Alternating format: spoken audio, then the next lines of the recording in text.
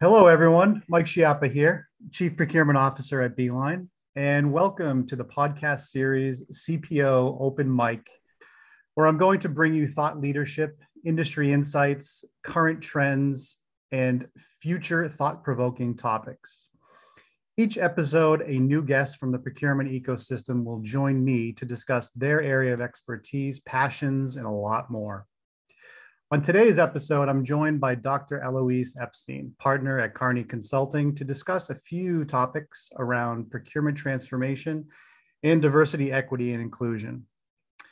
Dr. Epstein is a digital futurist and Kearney partner based in San Francisco. She has over 2 decades of experience working as a trusted advisor, working with clients to develop digital procurement and supply chain strategies. Dr. Epstein is a frequent presenter about digital procurement and an author of Trade Wars, Pandemics, and Chaos: How Digital Procurement Enables Business Success in a Disordered World, and a co-author of Disruptive Procurement: Winning in a Digital World, Doing the Right Things in Procurement. So Elouise and I met last year, and right from the start, I knew that I was building a relationship with a rock star in the industry. And I remember that first discussion, and I was really blown away with her knowledge, thought leadership, and her ability to articulate practical, impactful, positive change on many fronts. And as a futurist, she works with leaders who aren't afraid of a challenge and seek a thought partner who will help them look far ahead. And I love this quote that I grabbed from her. And it goes, "The middle of the road clients usually prefer incremental changes. That's fine, but that's not the role for a futurist." Let's get going with some future talk and a little bit of the present. So Elouise, thank you for joining me and welcome to the podcast. Thank you for having me, Mike. It's great to be here. I always enjoy our discussions. So I'm looking forward to this. Great. So when I think about procurement transformation, Elouise, a lot of things come to mind. When you think about, obviously, one of the major parts of procurement transformation is the digital piece. And I think one thing that might get overlooked is I think companies sometimes struggle with having an overarching strategy of what they're trying to achieve as part of this large transformation. So do you see this in your dealings with your clients, and what specifics would you perhaps like to share with my listeners? Yeah, first of all, you can't do a procurement transformation anymore without digital. And I would actually take that even further, is that it has to be digital first. There is no other part of the transformation because digital touches everything. It changes everything. It changes not only your strategy, but the people that have to execute your strategy and run your operations, to your governance, to your processes. Everything changes because the technology is fundamentally shaping and changing how we operate. So then we have to go back to the drawing board on a lot of this stuff. And what you find is when you take this digital first approach is that the way we've been doing things in the past is fine, but that's not the way it is going forward. And so all of a sudden our assumptions break down. Yeah, that's really interesting. And I think there's a lot of companies and people that don't think like that, digital first. I think they go back to the traditional way of, okay, what are we trying to achieve here? What's our overarching strategy? Back to my question that I asked. And it's really interesting. And I think when you start thinking about it as digital first, sometimes it can be daunting for some companies to think that way because they're not in that mode. We've seen a lot of change, obviously, in the digital space and the services that are being offered, especially over the last couple, 3-4 years. And obviously new companies and new technologies bubbling up as we speak. And there's a lot to choose from. And there's a lot of different paths and avenues that companies can go down. When you talk to companies, how do you advise them on thinking through what the right partnerships are with the right technologies for their business? This will be a wide-ranging answer, but it's back to the previous question, is how do you change? How do you change culturally? And part of that change is to not be afraid of technology. And Most procurement technology to date, whether it's good or bad, was designed for cost controls. And that's fine, except cost controls are largely getting automated. We have intelligence in these purchasing systems, or will continue to have more purchasing. So that traditional way of working of constraining cost is going away, which actually is a really good thing, because haggling over nickels on a contract, or doing supplier onboarding, or all of these very manual tasks, invoice reconciliation and so forth, all of those activities can be automated and should be automated. And so that frees us up as procurement to actually take on those more strategic things around ESG, around innovation or enabling innovation, around advanced partnerships with suppliers or third parties. So that's the context to answer your question. The objectives of procurement have changed. And as such, the technology that's out there is either spurring that change on, doing all that automation that I was just talking about, and then setting us up to do those objectives that will carry us through the next decade. So what I tell clients and really get them around is to be comfortable with this complexity, with this digital complexity. Because if you look at your iPhone or my iPhone or an iPad, most people's iPads or Android devices or whatever device, we have tons and tons, tens, hundreds, if not thousands of apps floating around. And so we are comfortable with this in our daily lives, just like nearly everybody is comfortable with buying on Amazon. And there's this stark discrepancy in how we do digital in our personal lives and then how it translates into the organization. And it's that dichotomy, that stark dichotomy significantly in procurement. Think about what you can buy in 60 seconds or less on Amazon, and then try and buy a single thing in a corporate purchasing environment. And that's the disconnect. And so we need this consumerization of digital to make its way into procurement. And this complexity you talked about, Mike, is exactly what's happening now. So my push to folks is to get comfortable with it. This is no longer a one-stop shopping, a single provider, because if you're doing that, you're locking yourself in.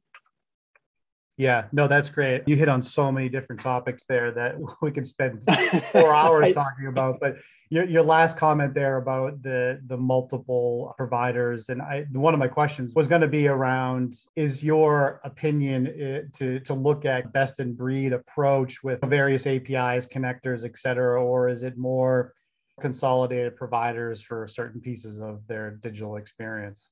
Well, and I just wrote a book about the best of breed, answering that question. But what I would say is actually less about that. It's more of, we need to move to a platform system. So really what I'm looking at, we have this explosion of best of breeds, and that's great. And what that's doing, it's not a one or the other, it's actually both. But what has to happen is somebody has to step in to be the platform provider. So your Android has the Android OS and your Apple devices have the iOS. So you have this platform, and within the platform, you need this intelligence, this cross-app intelligence, this cross-app integration, or the App Store, this data foundation, and this great user experience. The real challenge for the entrenched platform providers is, can they make this pivot to this next generation architecture?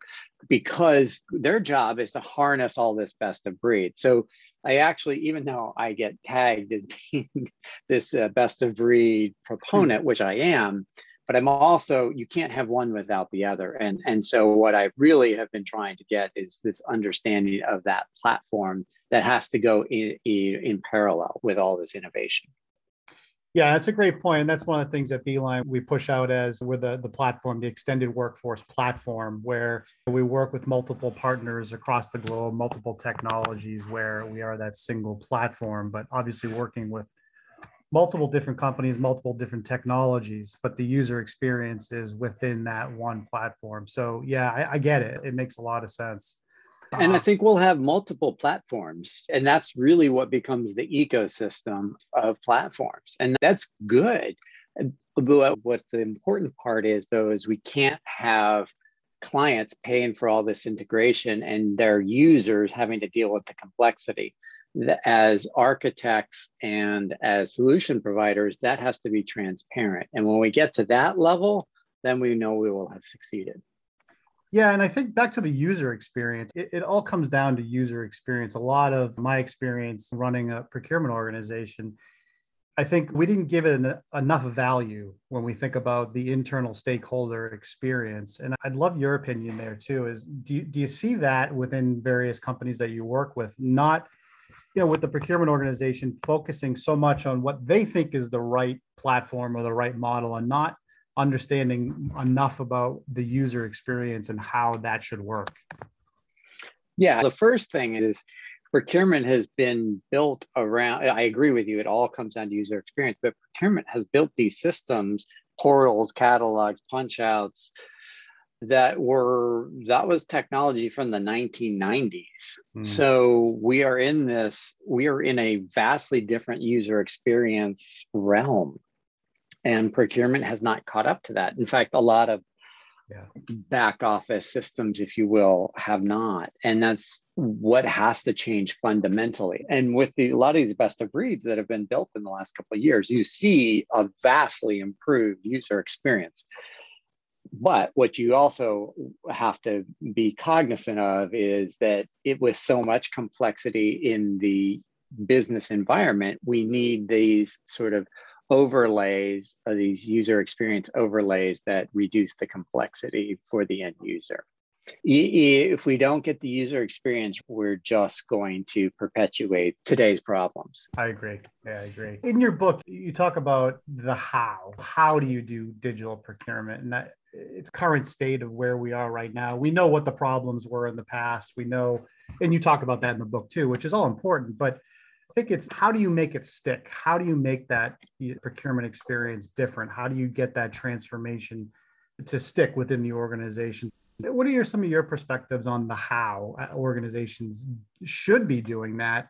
And what are some key components that you think lead to success? One is having a much more clearly articulated digital strategy. And by that, too often I have seen, because I usually get brought in when a source to pay implementation has not gone well, and to help fix that is you can't just sign a contract with a big provider and then walk away and assume that it's done. That's actually just the beginning. And it's okay to choose a big provider, but you have to know that's just the beginning. And your work is never ending. And actually you need to, even if you put in a source to pay system, and I grant you that or let's say I wave my magic wand and give you a perfectly functioning source to pay system, that only solves your cost management, your spend management, if you will. There are still those other things I talked about: ESG, innovation, third-party management, advanced cost savings, that don't necessarily fall in that platform. So you need to do quite a number, dozens of additional things on top of that. So the first thing is to really set that scope much bigger, because when you set that scope bigger, you realize you don't have the resources to deal with that. You see this from a resourcing point of view. Most folks I work with have half an FTE dedicated to the procurement platform. And that's not digital. That's not going to get it done. That's just kind of minding the source to pay provider contract. What you really want to do is start to get a much more aggressive roadmap. And you really want to get and push and drive and bring this innovation in and drive towards understanding the complexity. There are hundreds, if not thousands now, of procurement startups. It depends how you define it, but certainly hundreds and more entering the market every day. So your job as the procurement leadership is to understand what's happening. What are these solutions doing and how are they transforming procurement? And then to try them out. to really understand this. Not all of them, but where they work. Your experience, Mike, it's in professional services. That's great. So work with the solutions that are in that sort of vertical. And you obviously don't need to work on like supply planning because that's probably not as relevant. But when you think about professional services and some of these very category specific solutions around facilities and certainly temp labor, these things, there's so much innovation happening around them that it's your job as the procurement leadership to get ahead of this and understand this, because otherwise you will just be playing whack-a-mole trying to keep up with this stuff after it's long gone. And then what I see, just to really put a point on this, is the true leaders not only see this innovation and adopt it, but they actually co-innovate. And again, I read about this in the book because I interviewed British Telecom's Procurement Garage. And what they do is onboard startups in their earliest phases. So they get preferred pricing and all that quote unquote customization that happens as part of the product development. And so it makes it very easy for them to onboard in a very economical and accelerated way. And that's when you know that things are really moving and you're really doing what it is, or at least on that path to true digital. Yeah, that's really interesting. Yeah, I think, again, you bring up a bunch of topics there. And I think if you go back to the internal piece of how digital is great, but how do you make that impact to the business and how do you make that value proposition come to life? And I think back of my experience in working for a very large Fortune 50 company, and incremental change, even digital or any kind of change, was hard, was tough to do. The big splash, bringing in a large transformation around digital and bringing in multiple providers and doing pilots and try before you buy or what have you. It's a tough thing to do. I think, so my question is, are you seeing senior leadership in this space really step up, whether it's procurement or procurement partners internally together, really trying to step up and make some larger shifts in their technology? Or do you still see the incremental changes where they think that they're getting to a best in class or a best in class type of digital organization? I think first of all, there's a lot to tease apart there. Yeah. This best in class, I think I blame consultants because I think that's a useless and it's totally arbitrary. Because every Fortune 50 company is different than the Fortune 50 company I'm going to talk to after this. Like, I can't compare the two of you, just two totally different enterprises. So I think I think we have to sort of like push beyond this best in class, because I don't think it fits anymore. I think there is a high level of competency, digital competency for sure. And so that those are elements we can measure. But to your point about pushing the change, again, it gets back to how many people have spent millions, tens of millions of dollars on source to pay implementations that never delivered the promised value. I would argue most of them. And I'm sure somebody will find me one that proves me wrong. But by and large, if you think about the hundreds, if not billions of dollars spent on source to pay technology in the hopes of these returns, then that's the going in problem. But to your point about the leadership point of view, if we are leaders in procurement, when we meet with the other executives, what are we bringing to the table? In fact, forget at the leadership level or the rank and file. Are our people just out there sitting in managing RFPs and managing negotiations? Or are they actually making a difference? Because if they're not making a difference, we can just automate all that. We can 3 bids and a buy. I mean, that's all automatable. And even a lot of the more advanced negotiations and contracting, and I alluded to it earlier, a lot of the pay stuff is getting automated. So what is procurement actually doing? If you get invited to the table, what is your value? And time again, I see procurement show up to the table with nothing, with playbooks that might as well be in 3-ring binders. So we have to ask ourselves, what are we bringing to the table? And when we start bringing value to the table, then we get that funding, we get that cachet, if you will, to do these new and innovative things. I'll give you an example. I was talking to one CPO who, as part of their sustainability initiative, wanted to do paper straws. And the business came to procurement because procurement knew where to find those and ensure a steady supply that at a good price. So again, there you go. There's a collaboration on a sustainability topic that was very partnered. But if you don't actually build that trust and build that faith in that you're bringing something to the table, then you're just there taking up space because it's quote unquote a best practice. I couldn't agree more. Throughout my career and as a leader in procurement, I've always strived to get my people to act like trusted advisors to the business versus just procurement people, just buying things for our internal customers, because that's where the true value is for the skill sets that most procurement folks have. And I think that's the dynamic that needs to continue to change. And that goes back to what you said earlier on the podcast, is getting the automation in place for the basic cost control elements that are 1990s and 80s type stuff for procurement, and then get your folks and your procurement people working on the more strategic things and getting that elevated within the business, so the business sees you as a strategic advisor or a trusted advisor versus a basic procurement buying type of person. So I still think I'm surprised that it's taken this long.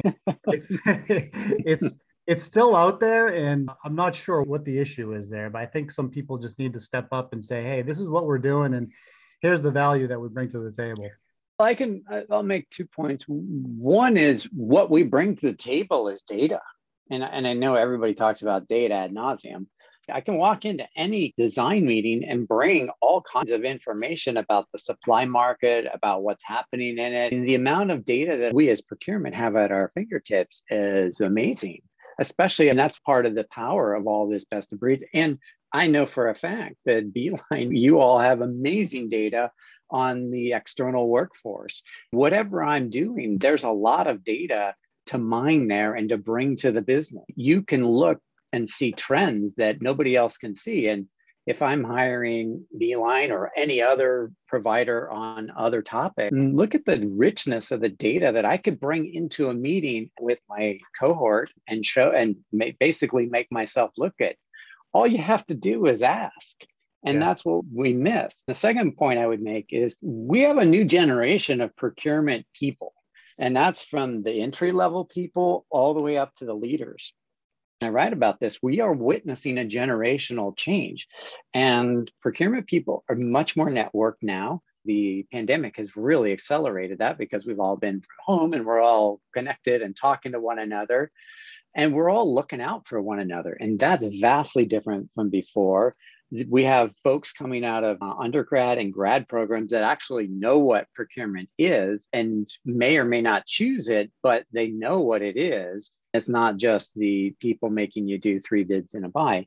We also have a new generation of leaders that are not going to make the same mistakes. It's not to say that they're mistakes, but they're not going to just blindly follow the quote unquote best practices. They're going to chart their own course and figure out what they want to do. At the same time, we have an older generation of leaders that really want to leave their legacy, especially when it comes around ESG topics and innovation, or the combination of the two. And they're making their mark by just stepping to the side and doing some really innovative stuff. I always say now is the greatest time to be in procurement. And that's one of the main reasons. And I agree, it should not have taken this long. It's killing me, absolutely killing me that it's taken this long. But yet I see now is that moment where it's shifting. The new generation is great because they're bringing new ideas, they're bringing different perspective to the table, and they're pushing the envelope. I think they have a little bit more of that digital first mentality like you talked about. So I think that dynamic and trying to melt that with some of the more quote unquote old school procurement has taken some time, but it's a really interesting melting pot. Yeah. And look, if I were to hire you as the new CPO at whatever Fortune 100 company or Fortune 50 company, the question, it's theoretical question, where would you look for your talent? I would also point out that your talent doesn't necessarily come through the university system. I'm actually working on my next book now, and part of it I'm looking at where you find talent. And there are some amazing supply chain people, I'll just call it supply chain writ large, on TikTok of all places. And they are people that probably may or may not go into university and come out with the degree. So the talent is out there. And to your point about they're very digital and they're very focused on the sustainability or the greenness of supply chains. And they're out there just on TikTok doing these entire supply chain deconstructions. Those are the people you want to go after. So we sometimes have to break our thinking open and not just recruit on campus for some of this talent. Yeah, that's great. So I'm going to switch gears big time on us here and over to diversity, equity, and inclusion, which I know this is a passion of yours and you're very active in the space, and I applaud you for that. I think it's fantastic. I'm really very pleased with kind of just the amount of activity and discussions and in the way that people are talking about it. And I think it's certainly gained a lot of momentum over the past couple of years. I know you're on webinars and I've done a few on them. And from a Beeline perspective, we're doing some of our own. It's one of those areas where there's still a lot to learn and there's still a lot of progress to be made. But overall, I personally feel very optimistic and bullish in this area. Elouise, generally speaking, what are your thoughts on where we are today and how are we continuing to make positive change? Or even do you think we're making positive change there? I think the question I have is the one you posed earlier. What took us so long? We took a pandemic where we're all doing nothing but watching the news endlessly or social media and the George Floyd killing to really snap us out of the stupor. But Black Lives Matter started a long time before that, decades, if not centuries in this country. It's great that we've made these steps forward, but we have a long way to go. And that gets back to green, the sustainability part of this and everything else. We need to really focus on this. Consulting as an industry has struggled with diversity and it's taken a long time and it's hard work. And part of it is it's struggle with the intake, the mentorship, and then ensuring the success. I've had a lot of informal mentors that have helped me. Without that, I wouldn't have made it nearly as far. And the only other thing I would say is in this hyper networked area, I've had a lot of people externally help me too. So I think as we try to solve this problem, mentorship is a key bit, but also just setting the objectives. And then it's just walking the walk and leading by example. It's easy to talk about it. It's a heck of a lot harder to do it. Yeah, that's a great point. I know some companies that are doing a good job at that and some companies that are at the infant stages. Unfortunately, like you said, it's taken them a while to get things going in the right direction, but it's a hard thing to do. It's taken forever for us to even get to this point where we can put the spotlight on it, where the spotlight should have been on it years ago. And you also have to ask yourself a question, what are you doing? Not you, but what is one doing, right? Yeah. Because people see this, people watch, people see things, or at least when you're not in the dominant discourse, and you're sitting on the outside of what is quote unquote normal, you notice everything. You notice things that others take for granted. As a trans person, when I was in the closet, I would watch, I would listen for language, I would listen for cues, I would listen for things that nobody else would pay attention to. I can verbatim repeat them back, things people said decades ago, because I was listening for it. So as leaders, I think it's incumbent upon us to make a statement that we're going to work with diverse suppliers and we're going to roll up our sleeves and not overwhelm them with paperwork. But we're going to get out there and we're going to take those meetings. And as leaders, we're going to meet with the juniors and really help them along and offer to informally mentor them and use inclusive language and correct ourselves and correct others. Sometimes we think that it's the big bang actions, but oftentimes it's the little things that matter. Affirmations in language have really huge impacts because people notice that and people are listening for that, even if it's subconsciously. I couldn't agree with you more in the mentoring arena. I've mentored several diverse firms over the years, and just very simple discussions, very simple acts of helping them out go a really long way. Like you said, in the world of everybody being connected and networking, the ability to help them network with future prospects is hugely valuable to them. This is not new. I was doing supplier diversity over 10 years ago, but now it's shifting in our business within the contingent space. Down to the candidate level. How do we get diversity within the candidate level for the non-full-time employee side of the house versus just the internal, which is just as important. So there's a lot of work that needs to be done on that end as well. Yeah, and you're a procurement leader of any variety. Be open to people contacting you on LinkedIn. I take any meeting that people ask for via LinkedIn, well, probably more than I should, but from juniors and younger folks, because I will do anything I can to help them along in their career paths. I think if all leaders did that, all sort of procurement or even other executives did that, it would make a big difference. That extends to contingent labor, because connecting this diverse group and getting them into the contingent labor and helping them succeed and thrive as procurement leaders, again, as a broader group, I don't think we really engage with the contingent labor in a mentorship area as much as we should. And I think that needs to change, especially for diverse candidates. I agree. I think overall, just my final 2 cents on this, it's companies that are more inclusive, open, honest with their employee base and the way that they do business, they get it. And I think it's just a much better working environment for everyone. I've seen some research that shows diverse teams and diverse groups have a higher level of success across the board. So I think it will continue to work towards more positive action there. I guess future thinking, Elouise, besides the things that we need to improve upon, do you see any other speed bumps or roadblocks out there that might impair some of the progress that we're making here?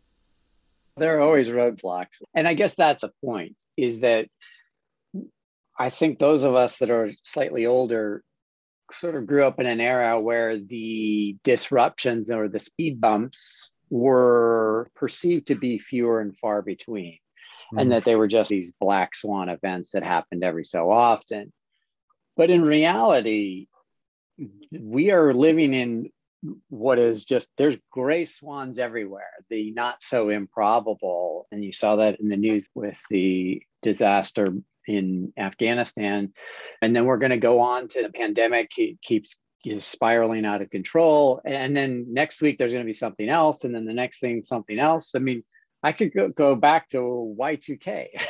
And really, it's not that the speed bumps are going to happen. It's just which ones are going to happen and how are we prepared for it. I think what the pandemic really proved, beyond a shadow of a doubt, that we were colossally unprepared. Yeah. And the point is that if we're going to operate in a globalized society, we need to be calm and build much more resilient supply chains. I mean that whether you're actually manufacturing something or in the financial space, we have to get better at understanding and operating with flexibility and looking forward and proactively to what the next big disruption is going to be. Which, by the way, I'll tell you right now, the next big disruption is going to be a massive cyber attack / disruption / outage. The signals are there. I don't mean the ransomware that took down the Colonial Pipeline. That was silly. Like serious takedowns of national infrastructure. And we are not taking this nearly as serious as we need to. That's coming. And what are we doing to prepare for that? That's the challenge. There are other ones that are going to come from that too. I'll just close with this idea that we do our digital transformations. That's great. But the whole point is to be much more agile or nimble and to have a culture of resilience, to be able to deal with this piece going down or that piece going down or this connectivity going down. That's what we need to be able and prepared to do. Ultimately, this comes to be a cultural piece. And just to tie it to what you all are doing, this is cultural within your four walls and outside your four walls. So if you're going to run a globalized supply chain, You need to make it resilient with your people inside the four walls and your external workforce and your third-party suppliers. Well, that's a great way to close this out, Elouise. The time went by very quickly. So thank you so much for joining me today. It was my pleasure. Thank you for having me. I always enjoy our discussions. And yes, they go on way too long, but they're entirely the highlight of my day. I appreciate that very much. Thank you so much. Don't forget, everyone, to grab a copy of Dr. Epstein's new book, Trade Wars, Pandemics, and Chaos, on Amazon. Thank you again, Elouise. This was a great episode. This concludes the episode for today. Be sure to connect and follow me on LinkedIn and follow at Beeline VMS on Twitter to stay informed on upcoming episodes. I'd like to thank everyone for listening. Be safe out there and have a great day.